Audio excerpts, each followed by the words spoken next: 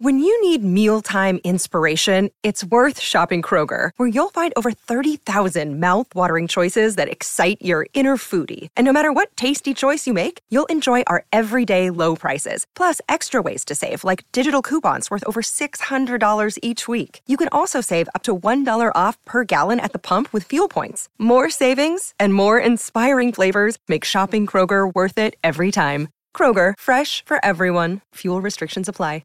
So for the first time ever, we see the all abilities of the women and the men play for the Australian Open title at the same time on the same golf courses. It was a bold, ambitious plan from Golf Australia and all others involved. Mike Clayton has been out there caddying controversially on the Saturday. We'll have a chat about all of that. But watching the whole thing play out, there's been mixed reports about the success of the operation. Mixed?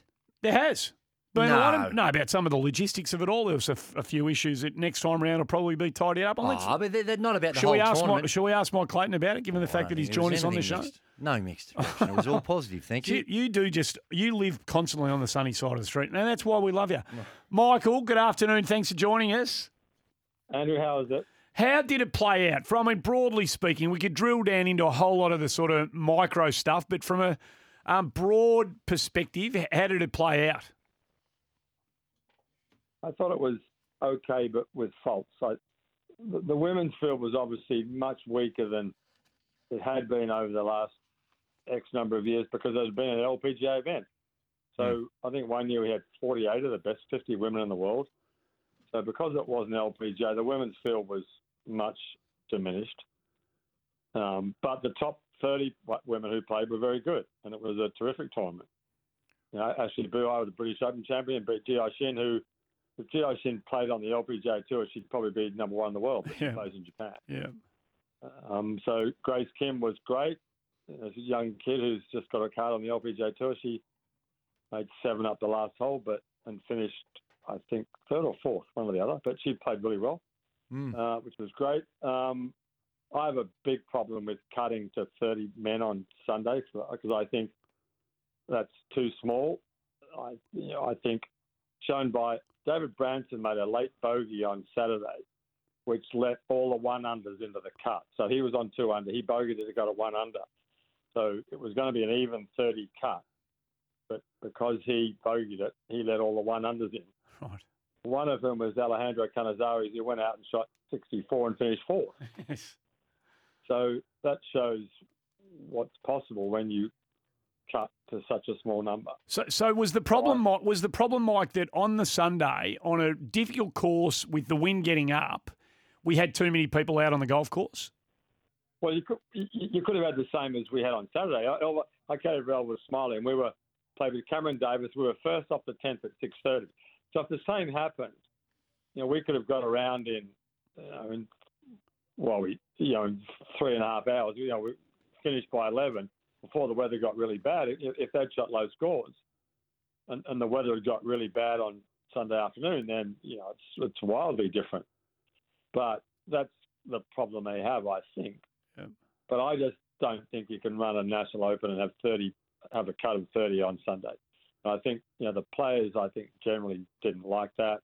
I think they need to resolve that. Whether the women start on Wednesday and finish on Saturday, and the men start on Thursday and finish on Sunday, or whether they play 2 consecutive weeks, or I don't know what you do. It's an economic problem with golf. There's not much corporate funding of golf, not like there used to be in the flying days of Greg Norman, and when everyone watched commercial TV and tournaments made profit. So it's an interesting problem that Golf Australia have to solve. But I think they. I detest the idea of playing to 30 players in an Australian Open on Sunday. Yeah. And they say, well, we do that in the Vic Open. Well, that's the Vic Open. The Vic Open is not that important in the scheme of things. The Australian Open is the Australian Open, and I don't think you can. There's a guy who finished 4th who was a bogey away from not playing, and what could possibly go wrong? And of course, the other thing that happened was Cameron Smith and Mark Leishman didn't play. Yep. So, someone said, well, play better. Well, you want the Open champion to just play, tell Cameron Smith to play better. You can play sometimes on those sandbelt courses where the lines are so fine. You can play decently and be running 31st and miss the cut. You know, and you can also do what Canizares did and go out and shoot 64 and finish, you know, in the top 5 in the tournament. So they need to fix that because the players will get fed up with it and get cross, and it's just not going to work. I don't think. And Mike, you mentioned that the status of the women's tournament wasn't LPGA approved. Why is that? Was it because of the nature of the tournament? No, it's because their season's over and they're having holidays. And I mean, there were a bunch of LPGA players there, like Jennifer So Young Yu, but there are a lot because it's not official money. Then they're not inclined to fly halfway across the world this close to Christmas to play the Australian Open, which I think is a pity because they would certainly be the best 2 courses they'd played all year. Yeah.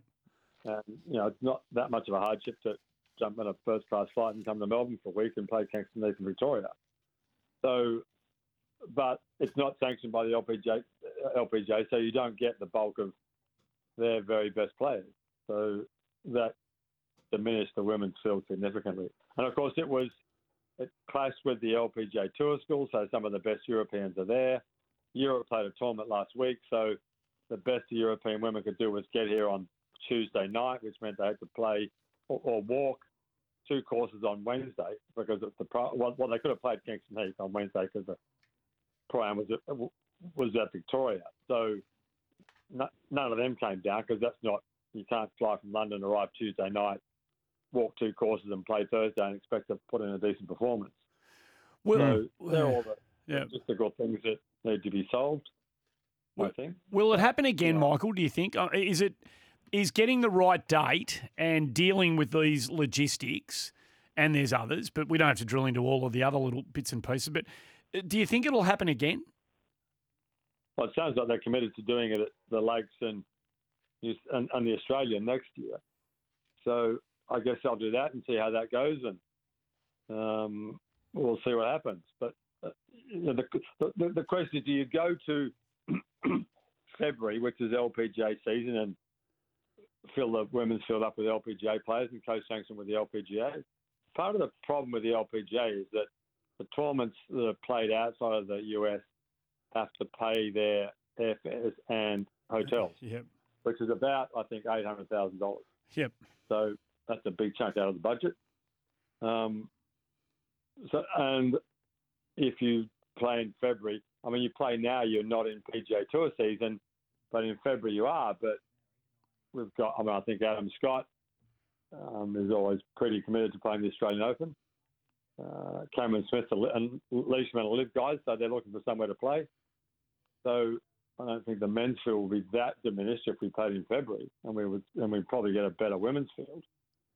But that that depends on doing a deal with the LPGA and paying up $800,000 to fly them all here and stick them in a hotel for a week. Yeah. So golf tournaments are tricky things to run. They're expensive, and they, unlike the AFL season, where if you sponsor an AFL club, you get 25 weeks of exposure or whatever you get. It's 1 week. So, and it's become solely dependent on government to sponsor golf, really. So, the South Australian government's chucking in a truckload of cash for Norman's thing at the Grange in Adelaide. The Queensland government put in a lot of money to the Australian PGA, which was great at Royal Queensland last week. That was a terrific tournament, or the week before. And the Victorian government obviously tipped quite a bit into the Australian Open. So it's become reliant on the government teat a bit. If we could get some corporate support, it would be helpful. Hey, Mike, you mentioned Elvis Smiley, and we were talking. I was out there today, and we had a quick chat. He's this young up and coming, and you've been on the bag caddying for him. Now, I was just curious, when are you actually coaching him when you're on the bag? Because the feedback you provided me after seeing one of my shots, and I'm thinking, if this is the way in which that you're going to respond to the man out there trying to cut his way through the professional circuit, I just think you might need to reconsider the approach that you take. No, I give it to him when he needs it. But for those of you who don't know, Andy slashed a wicked puff off the 11th tee today, and I said, amazing how you can be so good at one sport and so bad at another one. Anyway, that was shattered all right. me. Shattered me. That was all right. No, look, give him the numbers, and we talk about clubs and shots, and I think Elvis I think he's our best young player probably. Hits the ball beautifully, plays really well. He was 12th at the PGA a couple of weeks ago. He needs a break. The hardest thing about being a pro now is getting on a tour somewhere. So I caddied for him at the first stage of the European Tour Score where he shot 13 under and finished second.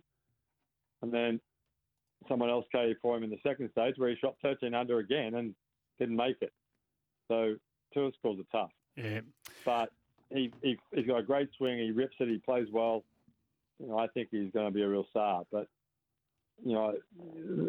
golf's it's a brutal game to predict how someone's going to do. And so he's playing Cathedral Lodge these 2 days at the David Evans' Invitational. Then there's a little tournament down at Warragul this week at Thursday to Sunday, and then he's playing the Sandbelt tournament that Jeff Ogilvy and I run at Kingston Heath, Royal Melbourne, Yarra Yarra and Peninsula. You'd be mad if 19 through to the 22nd of December, mad if you don't get out and take access of those golf courses and the golfers playing them. Hey, Mike, time's on the flight. We got to go. As always, thanks for giving up your time to have a chat.